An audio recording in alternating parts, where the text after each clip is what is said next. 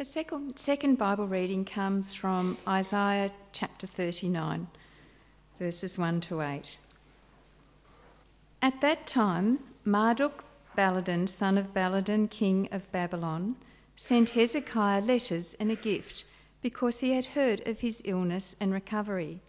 Hezekiah received the envoys gladly and showed them what was in his storehouses, the silver, the gold, the spices, the fine olive oil, his entire armoury and everything found among his treasures.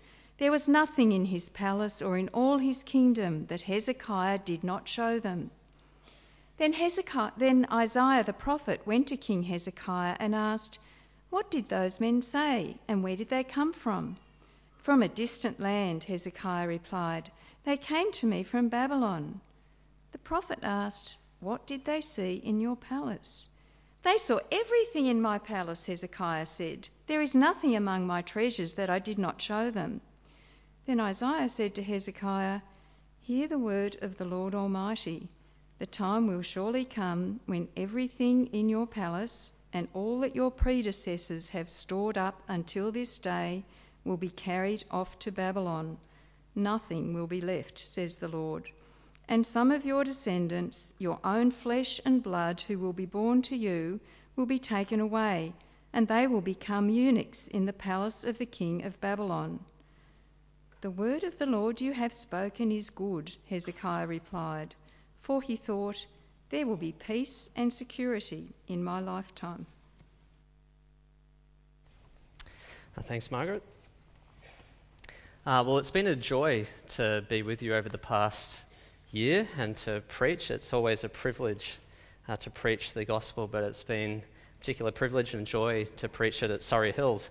And it's my joy to preach the last sermon in the series on Isaiah. There will be an outline in your news sheet if you want to follow along with that. But I would just encourage you to keep your Bibles open and we'll follow the story. It's a bit of a long passage, so we'll keep the story kind of fresh as it goes. And then we'll think about how it all applies to us. So let me pray. Our gracious Heavenly Father, we thank you for your goodness to us week by week. Thank you for the messages that we've heard on Isaiah throughout the last few months. Father, I pray that you would use me now in my weakness to preach your word clearly and faithfully as I ought. And Father, give us all hearts to receive your word with humility and faith. And we pray this in Jesus' name. Amen.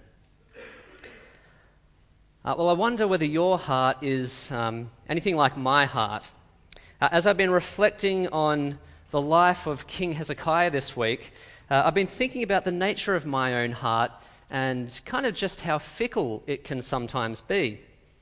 In fact, there was this one moment in my life that I still remember. It still weighs on me every time I think about it. It happened when I was in primary school.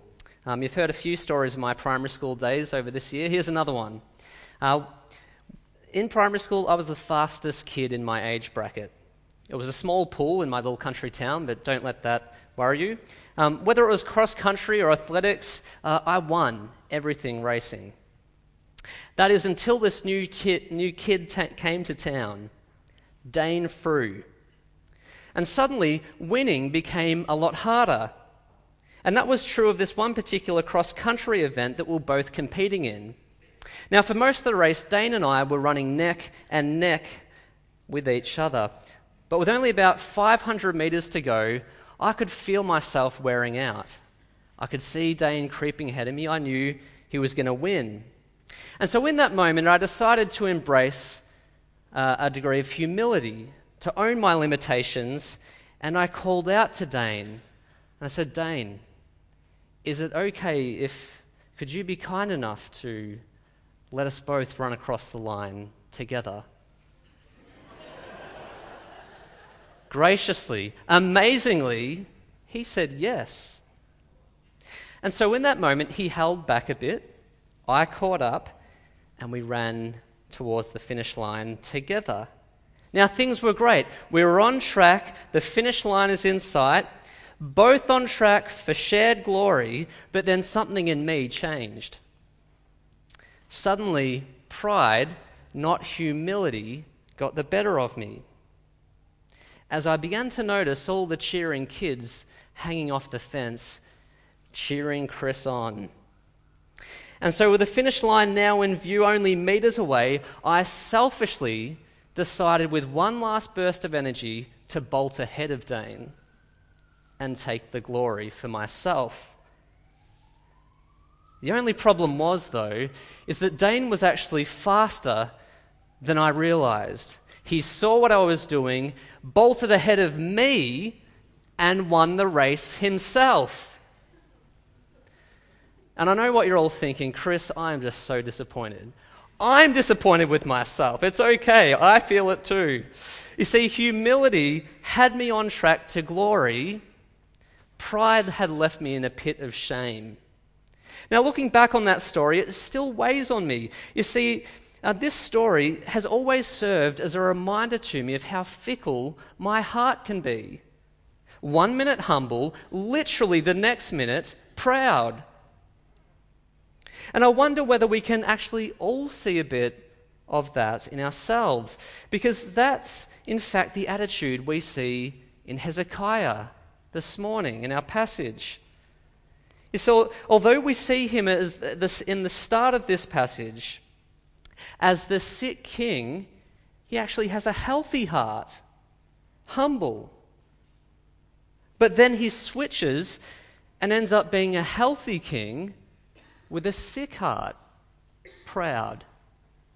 So let's look at the two sides of Hezekiah's heart before we think about how all this applies to us. So first, sick king, healthy heart.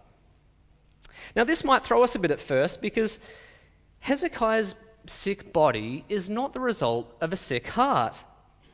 He's not being punished here. And we should take note of this. When someone is sick or suffering, our first question shouldn't be, well, I wonder what they did to deserve that. No, although Hezekiah has a sick body, he actually has a really healthy heart. A heart that is marked by humble dependence, which is what we see throughout this chapter. And it's what we particularly see in the first 8 verses, which I've labelled on the outline Hezekiah's salvation. I mean, just consider Hezekiah at the start of this account. At this point in history, Jerusalem is still under threat by Assyria. That salvation, the salvation, the city that we read about last week, that actually hasn't happened yet at this point in the story. But you see, it's not only that King Hezekiah is stressed out to the max about an Assyrian invasion on his doorstep. Verse 1 tells us that in this moment he's got bigger fish to fry. He's also sick and dying. And we're not just talking about a bad case of food poisoning here. Hezekiah is in real trouble. You see, Isaiah, the prophet of God, tells him in verse 1 that he actually needs to put all his affairs in order because he's going to die, he will not recover. Now, just imagine being told that kind of news. It's kind of like you've staggered into the doctor's waiting room, you're hoping for some good news, you're feeling sick as a dog, but then you just hear those devastating words that we all fear. I'm sorry, it's terminal. You're not going to make it. In fact, I strongly recommend that you make sure you've got your will in order because you actually haven't really got long to live at all. They said, what do you do in a moment like that? I mean, what hope is there? I mean, you might seek a second opinion. Maybe you pursue alternative treatments. But what good is all of that in Hezekiah's case? I mean, this is a prognosis from God we're talking about, not just some fallen human doctor who perhaps might make a mistake. So what does Hezekiah do? Well, does he blame God for being unjust, taking him so early? Or does he decide to put on a brave face so as to look strong and in his last moments die with dignity? No, verse 2 tells us that he turns to the sovereign God in humble dependence. Sick king, healthy heart. See, verses 2 to 3 paint the picture for us. There's Hezekiah, tears streaming down his face. God, I've followed you all my life with wholehearted devotion, verse 2. Do I really have to die in the prime of my life? Please, God, remember me. Have mercy. Come to my aid. And Hezekiah's words don't fall on deaf ears, do they? He's not just speaking to the wind here. God hears his prayers.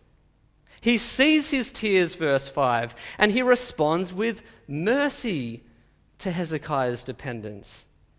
It's kind of like that moment in the cross country when I called out to Dane to be kind. And even though he didn't have to be kind, he was. But you see, this is 1,000 times more remarkable.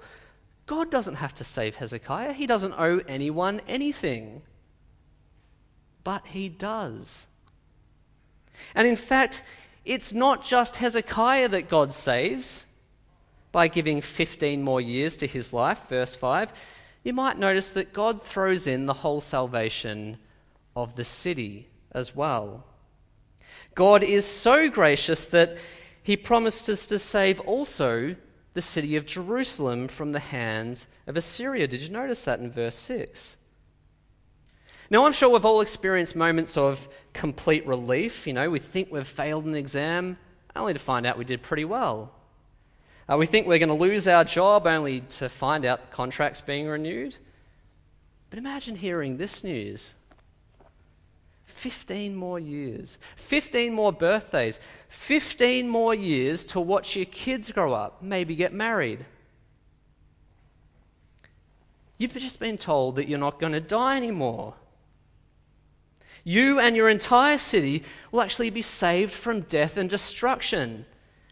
And it all came about through simple, humble dependence on God. Sick king, healthy heart. Now, just in case Hezekiah was tempted to question whether God would come good on such a massive promise, God gives him a sign to reassure him. He makes the sun reverse its course in the sky. Did you notice in verse 8? Who else but God could pull off something like that? I mean, try it on the way home. Parents, say to your kids, I promise we're going to have fish and chips for tea tonight. And just to show you how serious I am, look out the window and I'm going to make the sun go backwards, and then you'll know for sure. And they'll know in that moment they're definitely having leftovers from the fridge. But you see, this is God we're talking about. Hezekiah could look at that amazing miracle and know for sure that what God said he would do, he will do. And so what does Hezekiah do in response to something that's so good and so true? Well, he sings a song. And that makes sense, doesn't it? When we are happy, we sing. Your footy team wins, you sing the anthem. It's someone's birthday, you sing happy birthday. My kids and I go off to Bundoora Square to buy donuts. We're singing the whole way there. It's a happy occasion. But just think, if you've been told that you'll be raised from the brink of death, and you've seen the sun miraculously reverse its course in the sky, as promise of that, well, of course you're breaking out into song. So let's have a look at Hezekiah's song in verses 9 to 20. We won't cover it all in depth. We'll have a bit of a broad overlook of it. Now, Hezekiah's song is made up of 3 parts that really tell us the story of his salvation. He sings of his life almost lost, a life saved, and now a God praised. So in the first verse of Hezekiah's song, he laments the hopelessness of having to almost die. He describes death as a robber, snatching away the rest of his years while he's still in the prime of his life, verse 10. Death was about to rob him of his relationship with God and with other people in the land of the living. Verse 11, no longer will I look on mankind or be with those who dwell in this world. We're so vulnerable in the face of death. See, it just wraps up our life, whether we're ready for it or not. That's the imagery of verse 12 there. The hopelessness of death crushes us like a lion breaking all our bones, verse 13. Just prior to his death, the founder of Mac Computers, Steve Jobs, said this: "Remembering that I'll be dead soon is the most important tool I've ever encountered to help me make the big choices in life. Because almost everything, all external expectations, all pride, all fear of embarrassment or failure, well, these things just fall away in the face of death, leaving only what is truly important." Now, I think he's kind of onto something there, and it taps into what Hezekiah is actually singing about in the first part of this song. You see, all pride, all fear of embarrassment had actually fallen away for Hezekiah. He didn't care anymore that people were seeing him weak and weeping, verse 14. He had been completely stripped back. And he had found himself left with the only thing that is truly important: the merciful and almighty God. Do you see that in verse 14? "My eyes grow weak as I look to the heavens.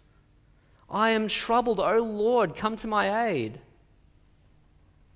But you see, all hope is not lost, which is what we hear in the next two verses of Hezekiah's song, a life save, in the next verse. So look with me at verse 15. "But what can I say?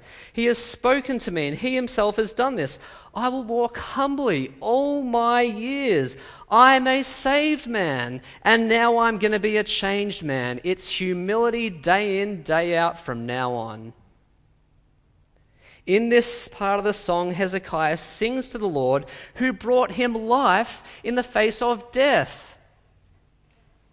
And did you notice the way he's now thinking about his illness? God was using it for my good, he says. God wasn't being vindictive to me or just messing around. God was teaching me what real dependence is. Look at verse 17. "Surely it was for my benefit that I suffered such anguish. In your love you kept me from the pit of destruction. You have put all my sins behind my back." C.S. Lewis famously wrote, "Pain insists on being attended to. God whispers to us in our pleasures, speaks in our conscience, but shouts in our pain. It is his megaphone to rouse a deaf world." And that's what Hezekiah comes to see. God was showing me, was shouting to me in my pain, and I heard him. God was using my pain, my illness, to rouse me to the kind of complete dependence he actually wants from all of us. And we need to hear this. Sometimes God brings us down to bring us back up again. Finally, in the third verse, Hezekiah praises God for all he has done.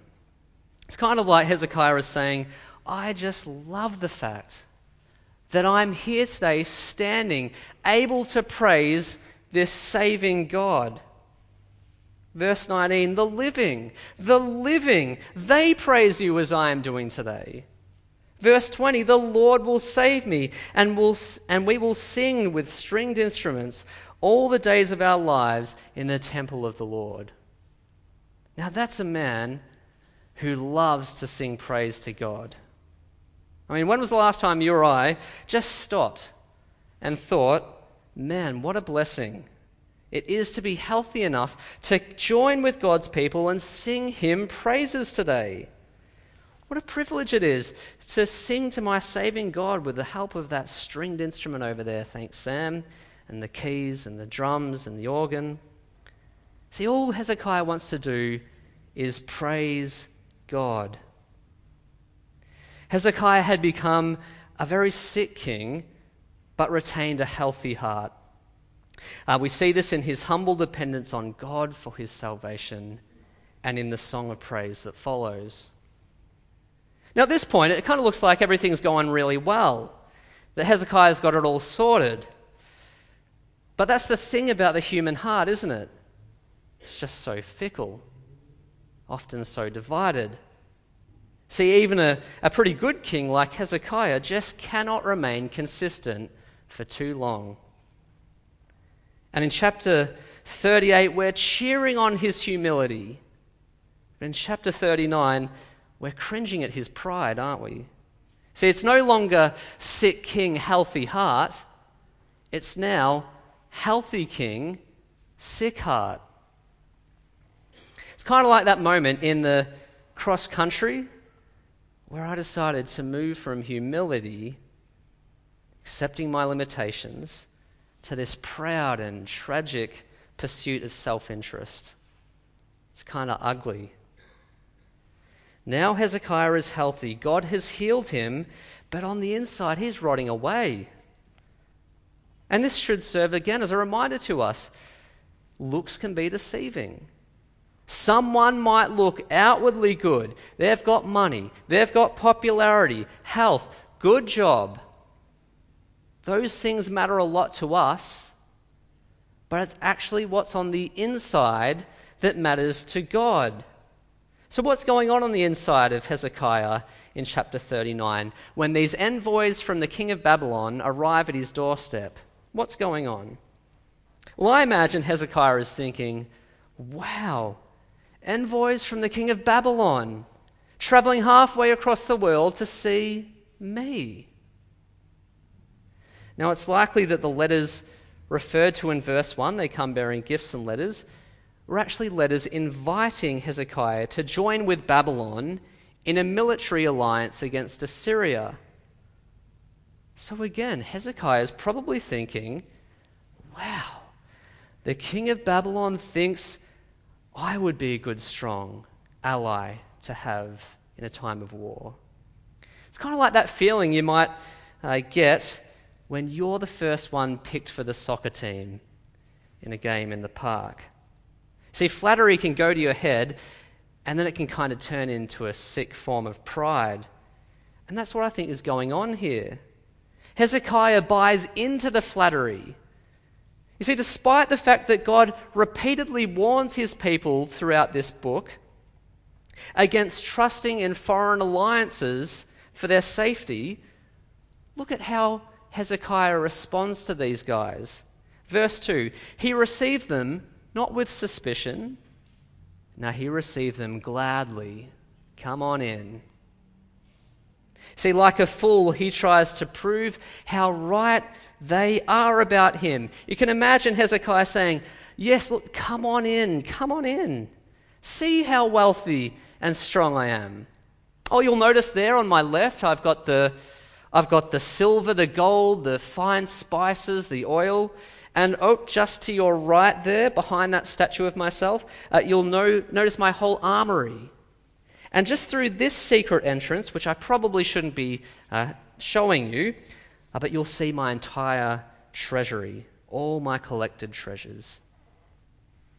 You see, it would be a bit like if Scott Morrison was showing foreign diplomats who we all knew were probably spies, if he was showing them the reserve bank's underground vault, maybe even slipping a password here and there.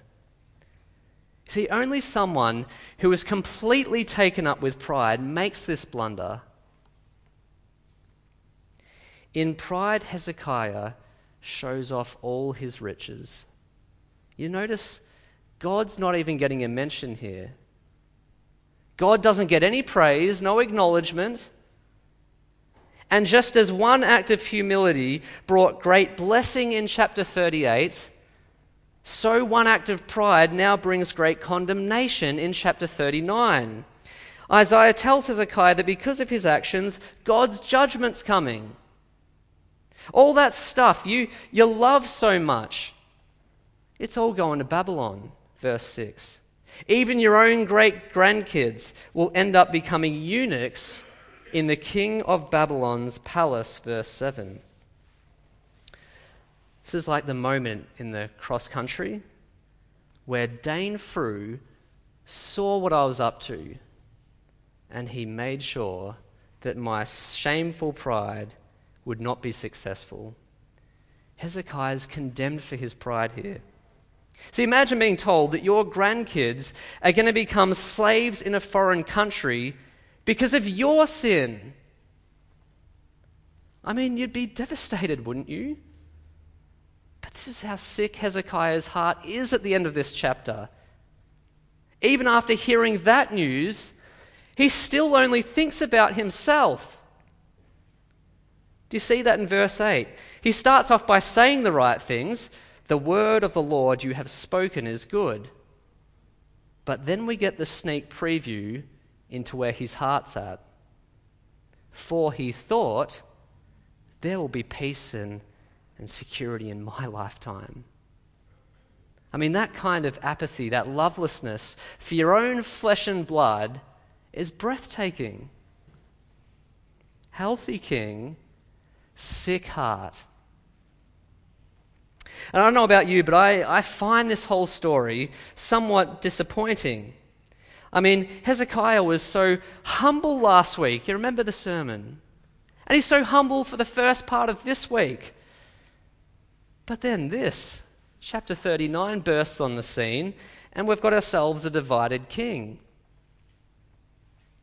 But you see, here's the really confronting part of this passage. Hezekiah is the divided king that we are so much like. And you see, I suspect if we're honest with ourselves, we will actually see a lot of him in us, which is the first part of the application. You see, 1 minute humble, the next minute proud. I mean, I've given you an example of from my childhood, but let's be honest. We don't always change that much when we become adults, really. I'll give you another example then, one where I'm an adult. Take for example my studies. See, one moment with my studies at college, I could be really humble before God, coming to him in prayer saying, Lord, help me with this assignment. Help me with this talk. I'm feeling under the pump, Lord. I don't feel like I've got it in me. I know all my gifts and abilities have come from you. Please, I need your help, or I'm really stuck. Now let's say I get a good mark, or I get some good feedback on a talk. Oh, the temptation is always there to think, man, turns out I am smarter than I thought. Should probably tell Ruth what a good theologian she's married to. You see, just like Hezekiah, pride is always so close following behind humility, isn't it? Always that divided heart lurking in the background. And I just wonder whether you've seen this divided heart popping up in your life, even in the last week or two. Sometimes it pops up in those little conflicts in marriage, doesn't it? Or in our relationships with each other.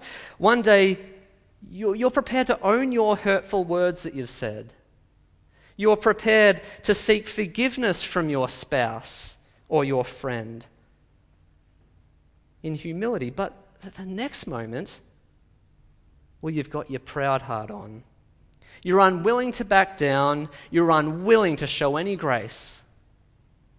Well, sometimes it pops up in our conversations with other Christians we have after church. 1 week someone tells you about a particular sin they're struggling with, and your heart goes out for them. In humility, you think, there but for the grace of God go I'm going to pray for this person. But then the next week, you hear a similar story, maybe from someone else, and you think, I'm actually feeling a bit better about myself right now, because at least I know I'm a bit better than this person. Sometimes it happens in the transitions of life. Take, for example, student to full-time worker. Maybe as students, we've trusted God. We've happily given to him out of our limited income.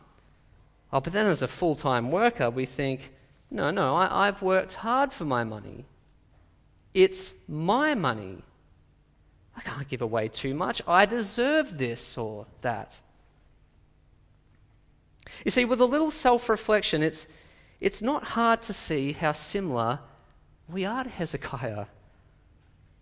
And that should make us feel somewhat uneasy. I mean, left to ourselves with these kind of divided hearts, what hope do we have before a holy God who judges us by our hearts, who sees our hearts for what they are? And you see, this is the struggle that the Apostle Paul taps into in Romans chapter 7, you might remember, when he's talking about that tension between wanting to do what is right but often doing what is wrong. You might remember the conclusion he came to. What a wretched man I am. Verse 24. Who will rescue me from this body of death? You see, it's hard to look directly at our fickle hearts because they're not pretty. I mean, we're often not happy with them. And most of the time we sense God isn't happy with them. And the reality is, he is not happy with them. He says throughout his words that we will be judged for our divided hearts, our hearts that turn away from him. But you see, here is the good news. The God who shows great mercy to Hezekiah is the same God who shows greater mercy to us in his Son. You see, in his mercy, God has sent his Son to save us from the eternal consequences of our divided and fickle hearts. Jesus is the devoted King that we need. See, unlike Hezekiah, Jesus didn't live with a divided heart. No, it was humility all the way, never pride. In fact, Jesus' heart was so humble, so devoted to doing God's will, that he even was willing to pay the price on the cross, the price for our divided hearts. And if you're here today and you're not yet a Christian, but you too know that uncomfortable tension within your hearts, that something's wrong, make today the day that you choose to know and follow Jesus. Because he is the only one that can bring forgiveness that your fickle heart needs. And you see, in raising Jesus to life, God has given us a sure sign that if we believe in Jesus, we too will be raised to life. We too will be with God forever. And you see, with Jesus, it's not just 15 more years of this life, with all the sort of pain and suffering that goes along with it. No, it's an eternity in the presence of God, with hearts that are no longer divided and bodies that no longer get sick. Hezekiah was told to look at the sun in the sky and have confidence in God's promises. We are told now to look at God's Son on the cross and have confidence in God's promise to save us. See, if God was willing to give us his Son, we have every reason to trust him. See, the cross helps us to live devoted rather than divided lives. The cross kills all pride. The cross says we can't save ourselves. It reminds us that we depend on God entirely. You see, we'll never have perfectly devoted hearts this side of heaven. But as we keep the cross firmly in our gaze, the pride in our hearts will start to die bit by bit. I'll just close with a brief illustration from the attitude that was present in our senior minister back in the former church that I came from. So years ago, we were meeting in a local community hall. And each week required this lengthy setup and then pack up process. And each week our pastor would be one of the last people left in the building, just going up and down, sweeping the hall floors. Each week, there he'd be with this big, orange, scissor-like broom. Very occasionally, though, some visitors would stick around and they'd see our pastor doing this, and they would remark to him that they were surprised to see the senior minister doing such kind of menial work. And his usual response was always a great one. He'd say, "Look, if my Saviour was willing to die on a cross for my sins, I think the least I can do is sweep the floor of this hall as service to his people."